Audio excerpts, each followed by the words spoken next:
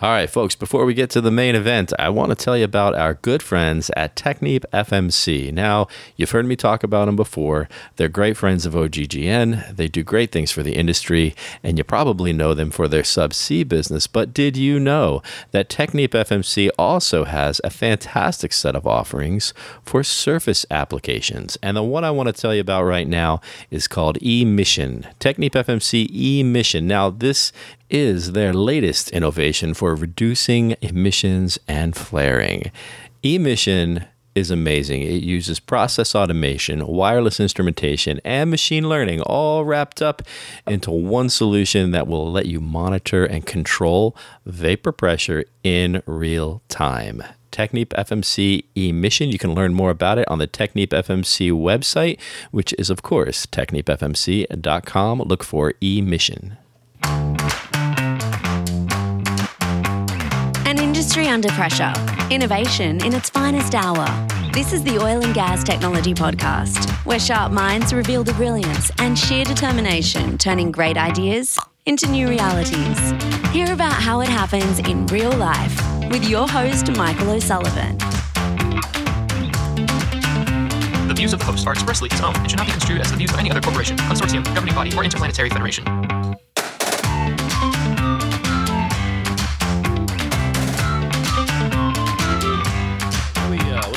What did you say is really hot for you right now? I've been looking at. I'm not going to give them any credence. I'm not going to speak about their names, but I've been looking at these groups of like environmental activists, protesters. They even borderline eco-terrorism. They actually started, and actually what they do is their activities are to gain as much notoriety as possible to actually end up on shows so I can talk about it because they assume that's what gives them their power. And I've been looking at them in the UK especially. There's not that many here, and it's mostly because in the UK the laws actually protect them in terms of like when they deal with police or when they deal with society, they're allowed to actually infringe on other people's rights more than they can here. Right. Wait a minute. Yeah. Okay. So I'll give you an example. I lost something. Without saying who they are. When I was demonstrating the robot, the laws, so eco-terrorists. So let me tell you. Because I refuse break to this down a little bit. I refuse to tell you who they are. Although I don't want to know who they are. Most people will actually guess. So I believe like the original organization started a few years ago, maybe 2017 or 2016. Extreme messages of climatic disasters coming. And FYI, I have very strong environmental beliefs. I want to live in a world. You drive a Tesla. I do have an electric car, but I do want to live in a world that has clean water and clean air, and I have kids, so I believe in a future for them, in some capacity. Sure. And I also have, empathic feelings about other people in this world too. So, I'm not. This sounds like a huge caveat you're laying out here right now. Yeah, because I still don't support what they do and how they do it, or even the messaging around them. So, got it. Okay. Right? And I believe I'm in the majority here, not the minority. Probably. Here. Yep. So there was one group. Certainly in the room. They certainly became, and I think that there was two splinter groups that came out of them, because the first group wasn't as fanatical or as extreme as, and this is a natural progression of most of these kind of protest groups, right? And I think as these kind of groups eventually evolve, I believe that they'll become, right now they believe what they're doing is non-violent, but it is violent. You are fundamentally stopping people, you're causing havoc, you're actually destroying property, there was one incident where a woman was being driven to hospital. She actually suffered she was about to go into a stroke. And I think she was, and then she basically suffered a full stroke and was paralyzed because she couldn't actually get to the hospital. She was in there for several hours, I believe, stuck in traffic. It's tragic. Yeah. It sounds like violence to me. And then one splinter group, and recent faction has been just trying to stop for all new fossil fuel activities right now. Yeah. Which I still find a little bit challenging, especially for like Western Europe, because they are, if you talk to anyone in Europe right now, they're suffering through massive amounts of like power cuts. They're struggling with their natural gas. The war in the Ukraine has basically hindered that. So even if they want to switch to a full renewable energy source, they can't. They're going to have to do more exploration, more production of it. Right. I saw Germany's looking at coal. Unbanning fracking. Yes, and now they've actually bought coal plants. Coal plants. So, I understand that there's a future consequence of this down the road, an increase in a carbon footprint, but also it's difficult to think about a future that's 10 to 20 years down the road when people can't make it the next 6 months or the next 1 year. Right. Same So thing. that itself is challenging. The energy minister, whoever it was from the Congo, recently said, our priority right now is not to save the planet, because we have to save our people who are, first. And I always believe this, that we can always do things in a sustainable way. Sure. And I believe that the reason why these groups are fundamentally wrong is that the messaging is wrong because they're targeting, corporations and NGOs, and they're targeting government agencies. Sure. But that's not the government or these corporations 10 years ago, right? If you look at most corporations right now, they have very strong carbon messaging, carbon neutrality, trying to offset certain factors, and more sustainable development. And it's real now. It's not just talk. It's not just talk. I mean, it's actual. Occidental Petroleum just announced a $2 billion, $4 billion carbon capture facility that they're building in the Permian. Yes. And they're going to turn around and use the carbon that was captured and use it to inject for enhanced oil recovery, so that basically, which means you can get like third pass, hydrocarbons out of the ground, right? Tertiary. And so what that means is not only are you pulling the carbon out of the air, but you're getting more production out of the existing holes in the ground, and you don't have to drill more holes in the ground to get the same amount of production, which is also presumably good for the environment and the climate, right? So that's real. They're spending real money on that, and it's really smart. I've also read this paper, which is very easy to do, about the ability to take methane, or basically emissions from that, and then use it for reinjection to do things like cloud computing, bitcoining, Right. trying to run these kind of systems, right? Which in itself is a way of saving energy and producing it. So think of it's it that real. way. It's So real there's, now. There's technologies out there. There's patents out there. We're definitely moving in the direction. We're no longer those entities. And the problem I have with these kind of organizations is that it doesn't move the needle forward, but it actually goes against what they're trying to achieve, and it can be counterproductive. What doesn't move the needle forward? Violent actions, Oh, right. them, Yeah. What is it that Disrupt- they think that they hope to achieve by that? Is it just an expression of anger, or it's a frustration. I think these are relatively. I think they have good intentions. I think what they're doing is they believe that there's this extreme climatic event that's happening, and they have to basically react to it. And they believe the public isn't being informed. they've been told that? They believe the public isn't being informed, and if the public isn't informed, then they need to, create enough disruption so they can get the spotlight on them, so they can inform the public. And when the public is informed, then the public will then put pressure There'll be an on uprising. governments Yeah, and corporations to actually react. But the problem with that statement is the public is informed. I mean, there's very few people who are, whether you believe it or not, you are informed about it. Like, it is your choice to you can choose to make a decision on it. Yeah, there's a difference between being informed and being persuaded. I agree, right? Yeah. So there's no lack of information about I may it. not be, different. Well, there's a lack of, I think there's a lack of balanced information in a lot of cases, right? I mean, But there's no lack of information. but there's no lack of information. Exactly. Right. So that's the issue, is that I believe the public is informed, the general public is informed. Of course, you're going to find anomalies all over the place that just don't know what's going on in anything of their life. There's a significant True. groups of elements of people from all societies, all the countries in the world, that are relatively vacuous, that just are, completely self-absorbed in everything they do. So they aren't interested in these kind of like larger issues, or even issues just that don't involve them. And that's true for every society in every part of the world, that there's always elements that won't know it. And if Yeah. you try to convince them or try to inform them, they're not interested.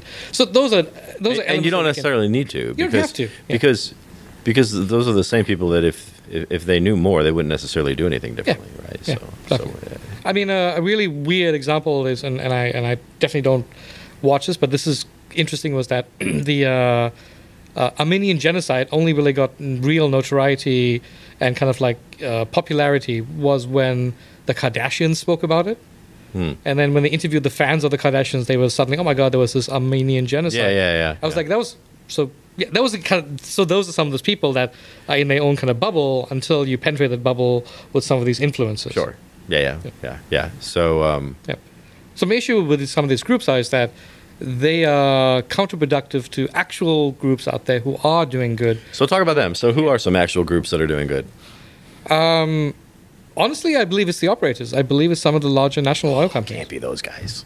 It is. Like, you just don't want to talk about them, but they are. Yeah, it is. And that's who needs to do it, because that's who has the responsibility of action and has the resource to do so. I'll tell you this. I have conversations every week with people in different companies, not just related to the podcast, but to other things in my life that I do. And I have conversations every week with people in companies, and we talk about what they're needing, what they're trying to accomplish, and we're talking about things, real initiatives that have real budget behind them, that have people assigned, that have organizations built around it, and it's all about ESG and sustainability and carbon, and so whether their heart is truly in it or not, or whether they're being forced to do it, the fact is, that's where the money's going. That's where the people's time is going. That's where the brain power is going. Correct, yes. It's all being applied there. From a purely commercial perspective, in terms of let's take data, for example, right? If you start looking at tracking of information from ESG alone, it's huge. There's a huge footprint in there. You can create an entire ecosystem of companies just around tracking, a way to deal with the consequences of it, reporting it, tracking, sharing information. There's an industry right there that hasn't existed before in this scale, which can be quite lucrative if you're looking from that perspective. And lucrative means that if you can generate capital, you can create companies, you can start employing people. Yes. Because that's really what you want in society, is to have as many people employed as possible, so that they're fundamentally generating wealth and generating revenue versus actually taking from it. Yeah. Right? So these are all positive things versus negative things. Right? The other one is the academic institutes out there who are invested in kind of developing technologies. There's also smaller. I always believe in this kind of left field organizations that will just that will create interesting technologies to kind of address some of these things, and it won't necessarily be to tackle climate change itself, but it would be for things like maybe it will be for cleaning up an oil spill, or maybe it'll be for removing carbon from the atmosphere, and then there'll be some commercial application of it, and that's how you scale, and that's okay. Yeah. So, I mean, there's people. It's whether it has the same level of fervor or impending doom. It's these things come along from time to time that cause people that create opportunity for lots of money to be spent, but also lots of innovation. And Y2K was I was around for that. And there was no expense spared, right? It was a fun time for the consulting companies and the tech companies, and but it worked. Midnight came and went, and everything was fine. So you could say maybe everything was going to be fine anyway. I don't think so, though. I think there would have been some problems. I don't think there would have been world-ending catastrophic problems, but there would have been some problems. The climate issue is probably similar in its sense, is that I think with all the steps we're taking, we will see consequences of that. We're seeing rising sea levels, we're seeing increase in temperature, unnecessary, longer than lasting droughts, and there's consequences to that. What I believe will happen is, I don't believe the entire world population will be extinct. Species survives, human survives, and we survive because the dinosaurs, their moment had come and gone, and so who knows what will come after us, Sure, but I think we're more resilient in the sense is that we can build habitats to survive, and we can figure out problems around it, and it's not a world that I certainly want to look forward to, but I believe that the human species will survive in some capacity, and will thrive. And if we can delay that inevitable kind of direction, then great. We should absolutely do that. It may be like Y2K. It may come this moment in time, and we realize, maybe it's fine. It's fine because all the things we've done incrementally have solved. Well, there are some people that are arguing, right? For I've mentioned this on some previous shows, but and I cannot remember the name of the guy that wrote this one particular book recently. But there's some other people making the same argument, which is looking at climate change, climate warming, the way you would look at a true full cost benefit analysis. What are the so there's we know what the negatives are because we talk about those all the time. But it turns out there's some positives, and if you do cost benefit analysis, do the positives outweigh the negatives or vice versa? What's the cost versus the benefit? And there's some people that are making arguments, and I'm not qualified to argue this, but the point is these views are out there about. Apparently, I didn't completely get dressed today. It's that kind of show. It's not yet, but when we bring the bar cart in, all bets are off. Yeah. About a greening of the planet, right? Longer growing seasons, and because plants like CO2, and or comparing it to other periods in history, like when things are. Like we've had like little mini ice ages, like in the Middle Ages, and that wasn't real good for people. And or the notion that we have these little ice ages every however many thousand years, and we're probably getting close to the next one. So if we tinker with it too much, are we going to push ourselves too close to that? And I'm sure that I know. I'm sure there might be some people listening to this and their heads are exploding. I'm not advocating for anything in particular. I'm just saying that like those different views are out there that say we have to look at all the different possibilities. And I think with any of these kind of views, one, you shouldn't ignore them completely because. I mean, not too far in our own history, we ignored the people who thought the Earth was not flat. FYI, the Earth is not flat. I mean, I know there's a whole bunch of folks out there that believe it's a government trick. Yeah, it's really flat. It's a conspiracy for all. Yeah. Every single pilot that exists in the world, somehow they've all been duped. They've all been duped. Yeah. But at some point, like it's the Matrix. Yeah, the scientists back then who were saying, hey, the Earth could be round, and we laughed at them, right? So, I think any of these theories should be peer reviewed. The internet is the worst place for these ideas to come to market because there's no avenue for critical thinking. It's just right. You galvanize people that think along your path, and then the idea becomes reality. You're right. So I think if you can create a place for these ideas to have a platform. And then these ideas to be built upon, but also peer reviewed. And then, of course, people who put ideas out there should also be open-minded and be accepting that the idea is really bad. Like, just because you feel passionate about the idea. Right, like sometimes you have to throw in the towel. And say, well, maybe that's not the right... that one was dumb. Right. Even though people are quite passionate about these things. Right? Yeah.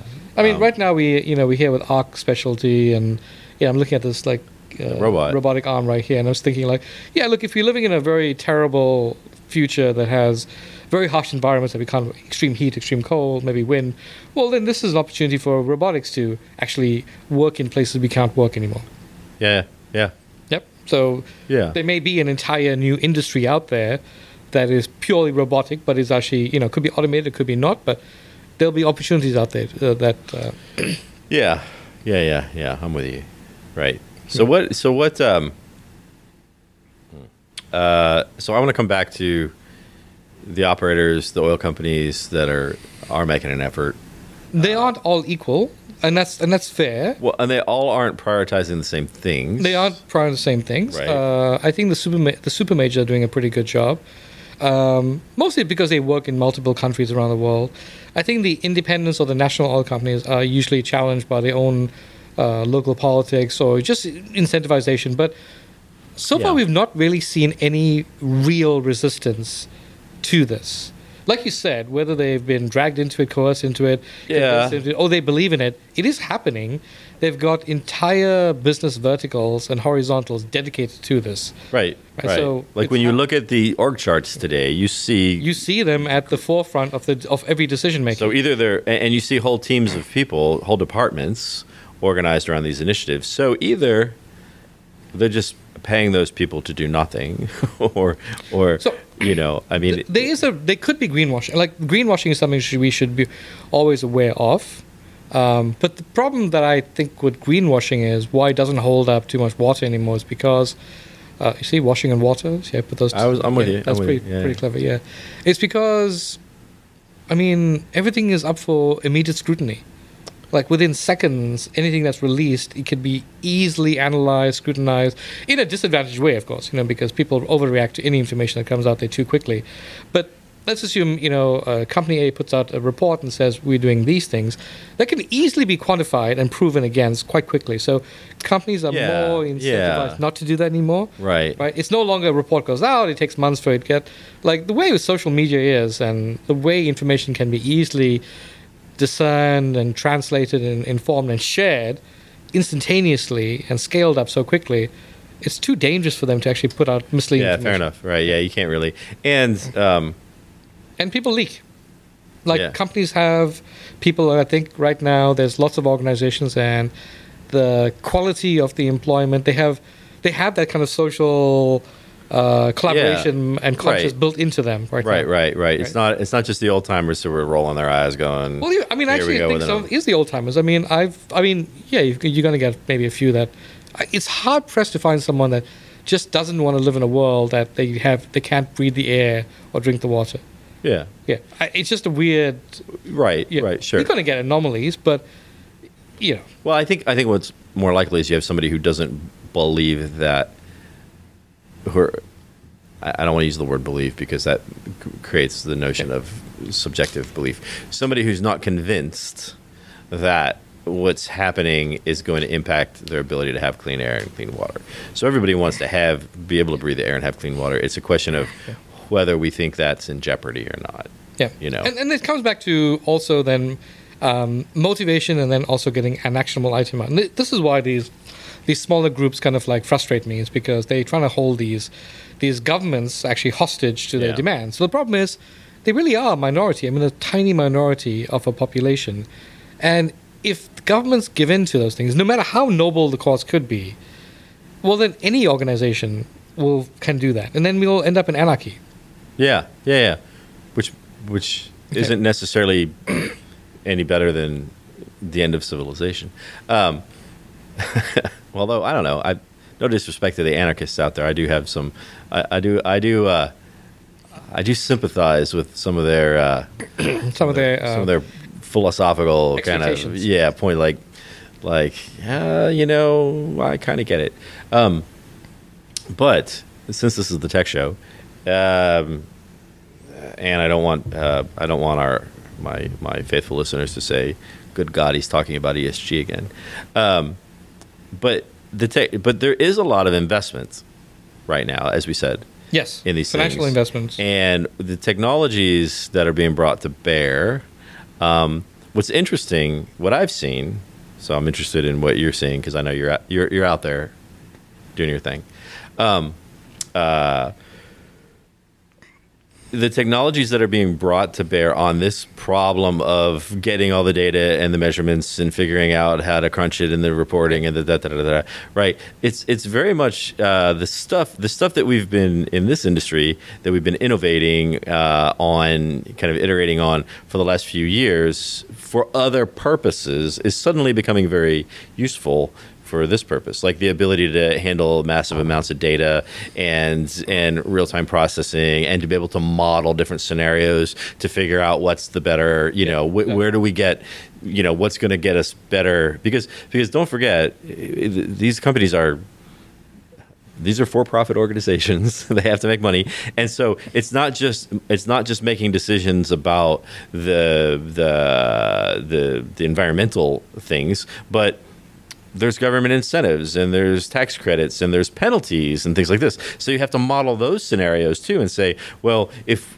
we want to choose to do this, not because we're greedy and we want the money, but because that helps us keep doing what we're doing, right? Yeah, because there is a responsibility to the shareholders, but also to the employees to be successful. Right. So if we go broke trying to accomplish all of these ESG goals, then that's not really helping people. Correct. Either, and the whole point is not to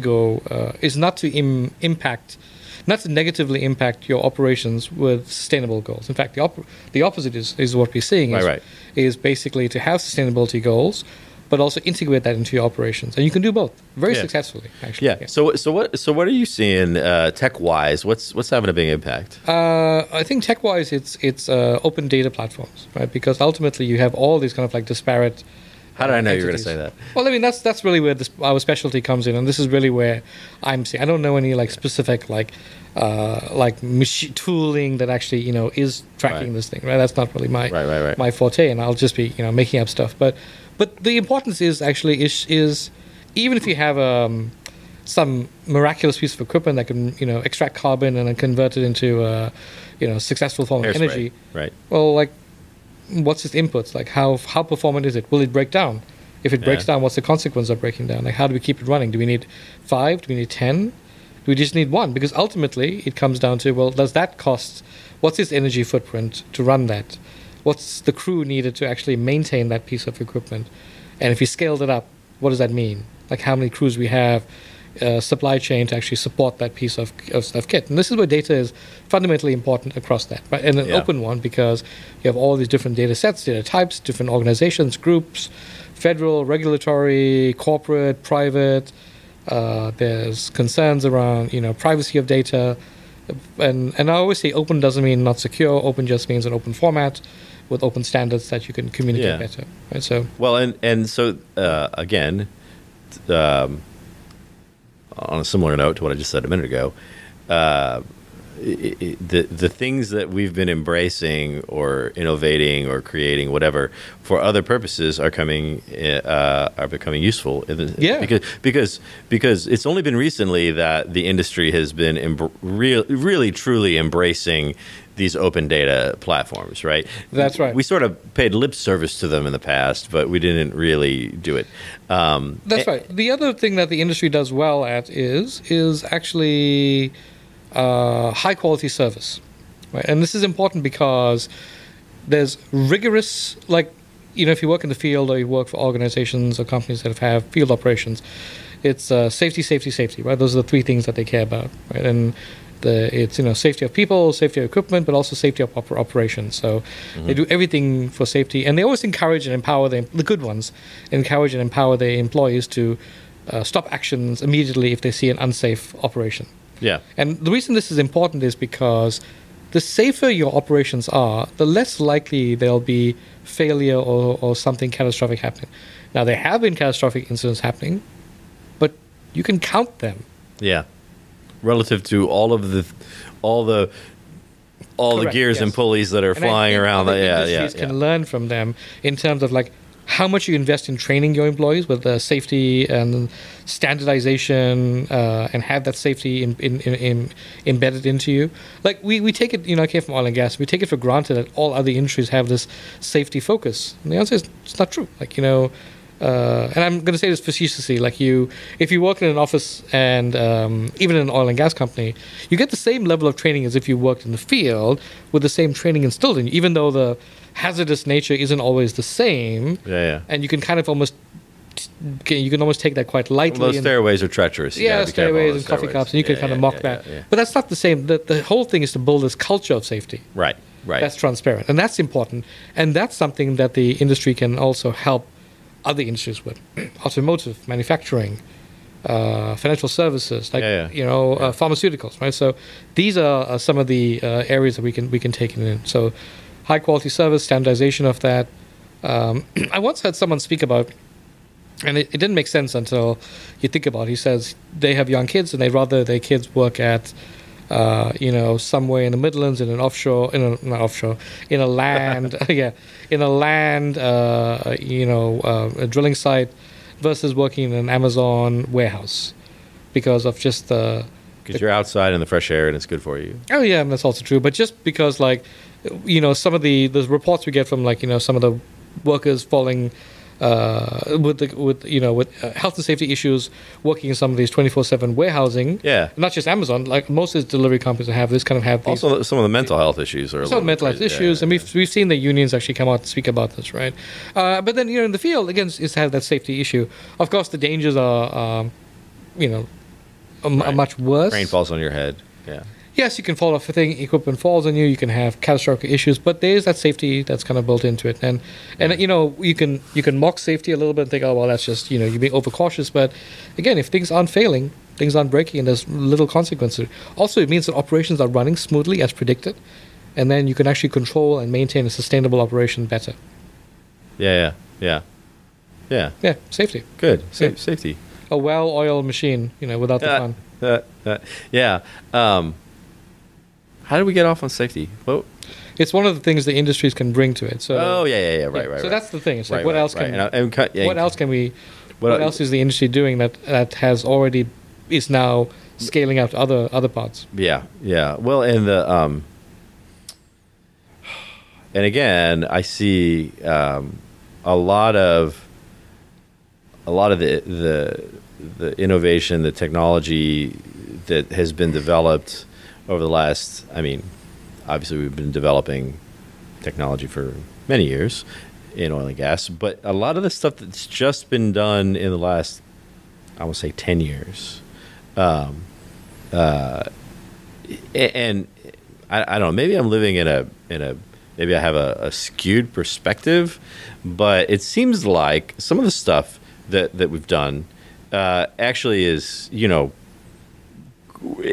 pretty advanced and is now and we did it for this purpose. Like I don't know, let's take an example. Well, methane detection. Yeah, right. Right? So infrared scanning for gases anomalies. Right, that was done for health and safety reasons, but it can also then be used for just detecting it in terms of leaking. Right. The other one, and that's for health and safety, to prevent catastrophic incidents. But you can use it to detect other gases that's leaking. You can detect faulty pipelines. Or like the automation technology, right? Yep, so we've done a lot in recent years. We did a lot, and the objective originally was operational efficiency. If I can, there was some safety factor into that, but I'm kind of going a different route. So the point is, we had business objectives that we said we need to in these operational environments, right? Whether it's in a refinery or it's in a production facility or out at a frac pad, whatever it is. We're trying to bring more automation, and we can bring more automation because of what we've learned to do by using all the data instead of just some of the data, and what we learned to do with machine learning and like all the digital transformation buzzwords that are now realities in many places. Our business objectives at the time were purely like business. Yeah. Related to the business, right? Reduce lifting costs or increase whatever it is, right? Increase extraction, increase production. Right. Well, it turns out that automation technology, when you talk about methane, and I think the thing that Technip FMC, their emission product, puts some of this to use, and I've seen it in other places where, okay, well now we can with the methane detection. And you bring automation into that, and now not only can you detect the methane, but you can use the automation technology to make adjustments, like in real time, to all the stuff, all the equipment. You can, right? So it's a lot of it came from there, and now there's better collaboration to do the inference at the edge. They call them inference at the edge. Right. Ultimately, the decision making for autonomous. Yes. Another great example: the edge computing capabilities. Right. Yes, couldn't. A lot of it existed back then. Right. It just wasn't.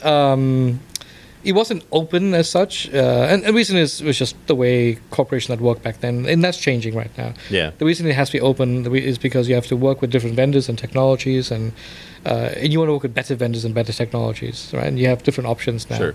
And also costs, right? You have choice that you can work with it. They did pioneer a lot of this thinking and this type of technology. Only because it was the only industry working. Well, there was one more, but this was the more prevalent. The other one was actually space exploration. Working in extreme hazardous environments, difficult things. So they had to make robotics and automation, make a lot of decision making, and remote monitoring, and then also remote operations was actually NASA, right? Like, what do you do with some of these satellites and robotics out there? Right. And oil and gas is obviously more scaled, and there's even a natural collaboration between space technology and oil and gas technology. I think we covered that once before. Yeah, these are actually one-to-one kind of. We were at the Texas Tea Tavern. That was when we talked about. Yeah, these are one-to-one. Kind of like natural kind of fit there, and we'll see this kind of fits going on further with energy, not just oil and gas, but energy. all along right now. Right. So some of these things, so many of these things that we've learned to do and that we've created. So now we have a new set of objectives, newish set of objectives to say, well, now you got to reduce your emissions, you got to whatever these various objectives are, the same ability to what we do with data, where we do it, at the edge, the automation that we can bring, the decision making, Yep. all of that is it seems to me, and this is just something I just really thought about in like probably in the last few days was, wow, all that stuff is now becoming really useful for all these other things. Whereas let's put it a different way. What if we had the pressure for all of these environmental ESG type objectives 10 years ago? We would have had a much harder time doing something about it, I think. Yes. Right? And it depends who you talk to. If you talk to certain groups, they would say this should have happened 20 years ago or 30 years ago when it was first coming out, right? And I think there's a danger in that statement because back then they said the same thing. They said that there's this looming catastrophe and that it immediately had to happen within, and they gave a very short timeline as to what that was. Yeah. And we hit that and never really experienced this thing, right? Which means that all technology, if people had made massive investment back then and we saw no changes, we would have stopped it. Yeah. Right. And never gone back to it again. And then eventually would have hit this disaster. That would have been called a money pit. Right. Exactly. And never come back to it again. No one would have ever believed it, right? So I think I think maybe we could have done it a little sooner, but it doesn't matter. We can't travel back in time. We can't make those changes. So we are where we are. We're going to have to deal with what we have. Yeah. Good. How are we doing on time? I don't know because I couldn't work the timer. It looks like it's exactly the same time. It is. It is. It's not moving. Just sitting there. I feel like we're getting probably close to. I mean, it's pushing 5 o'clock on a Friday. We should be at the bars. I think our host wants us to go visit his factory. He does. We're gonna go have a look over there. Anything else like on your minds, tech wise?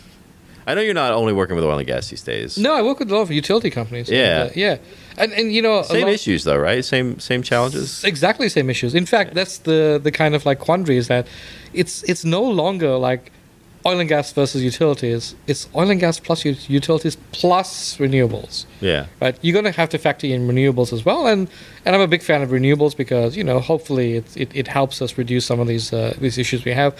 The issue I have with renewables is that they are renewable energy sources, but they're not consistent. Like you can't really predict when. Well, you can make better wind predictions, but the wind isn't consistent. The sun isn't consistent, right? So that is some of the issues we're seeing. Yeah. And those are kind of hard. The reality is energy demand is growing at a rate that the renewables can't fill. So we're going to have to in some period of time we're going to have to produce more oil and gas. We're going to have to produce more before we produce less. So think of it this way. Think of it like a connected energy kind of like sphere where there's different pieces of this thing to help us. Like us as consumers, us as individuals, like you need fuel for your vehicle, fuel for your homes, you need fuel for transportation, right? You need energy for your homes, energy for your vehicle, energy for your economy. You almost shouldn't care where it comes from as long as it's affordable and it's clean. And reliable. Clean could also be oil and gas. As long as it's always there. And as long as it's always there, that's affordable. Right. I think that's the word that we struggle. Well, affordable. So I don't know what the ratio is for most people, but it's not going to be free. No. But I can just because I can afford it doesn't mean it's always there. It should always be there. It should be consistent, reliable, right? And it should be affordable. The problem with it being reliable and not affordable is that you then remove people from the element. If they can't afford it, they can't use it, and then you have a breakdown in one part of society. Right. I'm with you. So no, the point that I was making is just that all the work that we're doing, specifically in oil and gas, and the innovation and the new ways of working and all of this, is going to continue to be important because we are going to have to oil production is going to have oil and gas, mostly natural gas, is going to have to increase before it decreases. I think so, especially right now what we saw with. I'm again, talking about like over the next, say, 20 years. It's going to have to go up. It's going to have to go up. It before has to goes go down. up, and there's reasons for it to go up. So trying to stop new drilling because of the gap. Because you can't. Because if energy demand is, I mean, it's. I mean, I'm not good at math, but if energy demand is growing like this, and you get this much oil and gas production, and new forms of energy can only fill this much, then something else has to fill this part. Something has to right. fill. Something has to fill that. I mean, you could look at like nuclear power and stuff like that, but people. Well, and some people are right. People are, but people seem like really I adverse. never to really nuclear understood power. why everybody was against nuclear power, but I like I understand the he- fervor and everything, but like It's the. pretty. I guess it's the catastrophe that came with one of those two of those nuclear reactors, right? So Yeah. the famous one they made an HBO show about. Yeah, but I mean, the Titanic like drowned a bunch of people, but we didn't stop getting on boats. Yeah, I guess we learned from the Titanic Yeah. not to do those things Not again. to drive into an iceberg, right? Yeah, and Sail yeah. into an iceberg, steer into an iceberg. I mean, I think nuclear power. I have no context about it. But Yeah, I don't. I Yeah, don't really. but I think it's one way to go, and I don't think we should be completely isolating ourselves. Right. Again, it's one piece of that pie that we need. You Yeah. just have to have consistent energy that's reliable and that's affordable. Yeah. Yeah, and under reliability, you can throw in the word clean, because that's what reliability should mean. Like clean means that you aren't really you're offsetting your carbon footprint as a consequence. You're getting it. You aren't causing too much of a consequence to that. Yeah, I mean, I guess, but so what we're seeing right now is, part of the challenge that people are having with, and not so much in Texas this year, but in some other parts of the country, with constraints on power generation, Yep. is we shut down too many coal-fired plants because in anticipation of these other things taking their place. That didn't rally to the aid as yet. Yeah, True. and Yep. so now they're going, well, we're going to have to go back and Yep, so fire there's up the these. unfortunate- So that coal turns out to be reliable, even though it's not clean, Yep. right? So, I mean, Europe had a really good, strong green message for a long time, but the second they saw an extreme, hot summer coming and a potentially long, harsh winter coming, they suddenly threw some of that out the window and said, no, ramp up the coal plants. And it's unfortunate because, their supply of energy was cut down by a war. yeah. Right? And, yeah. there's no end to that in sight in the near future. No, not so- that I can see, yeah. Yeah, but even if it does end, the cost, then the cost of affordability goes down because it'll never be affordable anymore to get that energy from that Right, supply. right. Yeah, so that's so they're gonna have to think of it, but the pure fossil path it's not a sustainable path in itself. That because you can't ramp that up as fast. You're gonna need alternate energies to also compensate for things. There's going to be gaps in every I think you Yeah, think, right? So yeah, I mean, you can, yeah. but the ratio will still be a very high fossil fuel driven thing. Now I see hydrogen come up. Yep. That's the new one. Yeah. Fantastic. Bring it on, but scale it up. Right. we seen it work Yeah, I don't understand why there's not more energy. But sorry for the but there's not why not more. Wow, it's the end of a long week on a Friday, and my words aren't really going together. Yeah. But there's not as much excitement about hydrogen as it seems like there ought to be. Like There ought should to, be. there should be a It's lot the more. qualities of all of them. Yeah, and you can produce it so that evil stuff that we get out of the ground, like you Yeah. can make hydrogen out of that. Yeah, and the I- byproduct is water. I don't understand why hydrogen hasn't gotten the same kind of popularity or why it's kind of a socially faux pas thing. People seem afraid of it. So you know what it leads you to think, and I hate to be the guy that is like the conspiracy jaded person, but anytime you see something like that doesn't seem to make sense in life, it usually means that there's money tied to something else, right? That's usually what it means. It usually means when you say, "How come people aren't doing this because it makes so much sense?" and instead they're doing this and that's fine, but they're only doing this and they're not doing that. It usually, like I always think, follow the money. Yeah, There's follow money. I mean, like where the investment is and where the trends are. There's also sometimes there's also social trends that influence business decisions. They aren't always the best deciding factors. Yeah. I'm a big fan of obviously a big fan of solar because we have a sun, but like it's not scalable. It's a very expensive way to actually put those panels up. Yeah. But it's something we need to do, right? They're hard to get rid of, turns out. The panels? Yeah.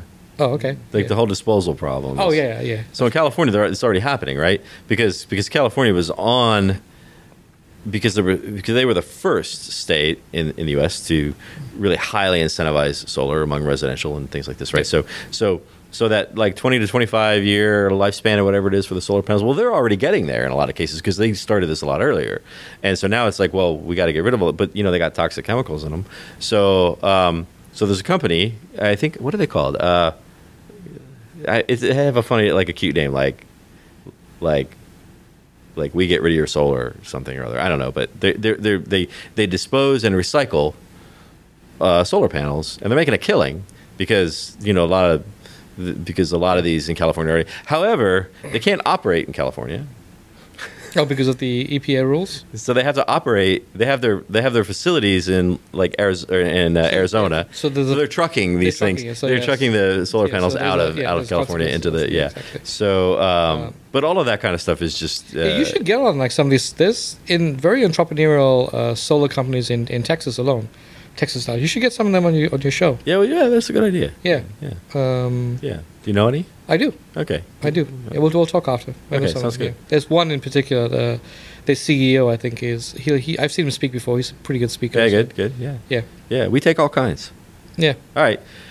So I think that's good for today, right? I think it's good for today. I think we'll wrap it up. We can talk about strip mining and all that kind of stuff later on. Yeah. Well, I haven't asked you yet. How many years do you have to drive your Tesla before you, the emissions that it took to make your battery? How long does it take you before you save those emissions? Oh, we don't think about those things. We just drive.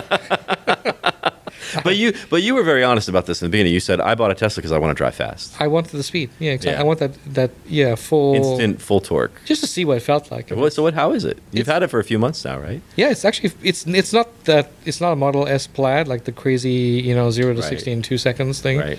But it's it's pretty interesting. Like what it is the creator of those cars. His concept was a single car that is a family vehicle and transportation, but is also a high-performance sports car, all in one. That's really what it is.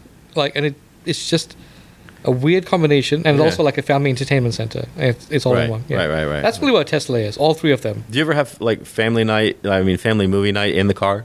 We just go out to the car and watch. My son and I do that sometimes. Yeah? Sometimes. Yeah, he likes it because it has a lot more like kid-friendly things in there that he plays with. Yeah. With the sunroof open and do you don't have a sunroof? No, it has a full panoramic view thing. Yeah, they don't really have sunroof things. Well, that's not true. I think there's a roadster version I can probably take. Oh yeah. There's something like that. There you go, under the stars watching a movie in the car. It's a crazy price point. But there we go. I mean, it's a interesting vehicle, and electric is here to stay. Look at the F-150 electric. I mean, the Lightning. Yeah, you can run your house when the power goes out. For F-150 is the most. You got to have the cutover switch. What was that called? The manual. What you got to install on your house. That's right. Yeah, you need one of those things, and it cuts over your supply to the other you need box, to do that. right? It's not hard to do. No. If you're an electrician, it's really easy. You need to have an electrician. I found I couldn't install it myself. Yeah, it's tough. It's tough. Although I sat with the electrician and kind of you watched and you go, I think I could have done that. But I'm not UL listed. Is the problem? Yeah, exactly. And then the city has to approve it. Yes. Well, if you're in the city, I'm the county, so. Oh yeah, so the city had to approve it, and then Centerpoint had to approve it. Right. So there was a long approval process to this, and all it was them sending photographs to the people to approve it of a standard design. Yeah. Yeah, it could have been photos that you took off the internet and sent. It was off a standard design. Yeah, exactly. Yeah. And allegedly someone came by to look at it, but they never really went on. I mean, I don't know. Who knows? I haven't really seen any. We don't want to get you in trouble. Yeah. There might be some. No, I mean, it's fully certified. There's a sticker on it. So once there's a sticker, that's it. I don't ask any questions. So the question is, where do I get the sticker? That's where do you get the sticker from? Yeah. That would be the thing. All right, Raytion Tulsi. I don't think I said your name the whole time. So thanks for. Sure, man. Just in case people were wondering who they were listening to, it's you. That's right. And the hat is. And the hat is the hat. You can get to keep the hat. But thanks for making time Friday afternoon. And anytime, man. Yeah, we'll get you come back soon. Let's talk about solar and mining next. Check us out next week for another entertaining and yet useful episode of Oil and Gas Tech Podcast, a production of the Oil and Gas Global Network. Learn more at oggn.com.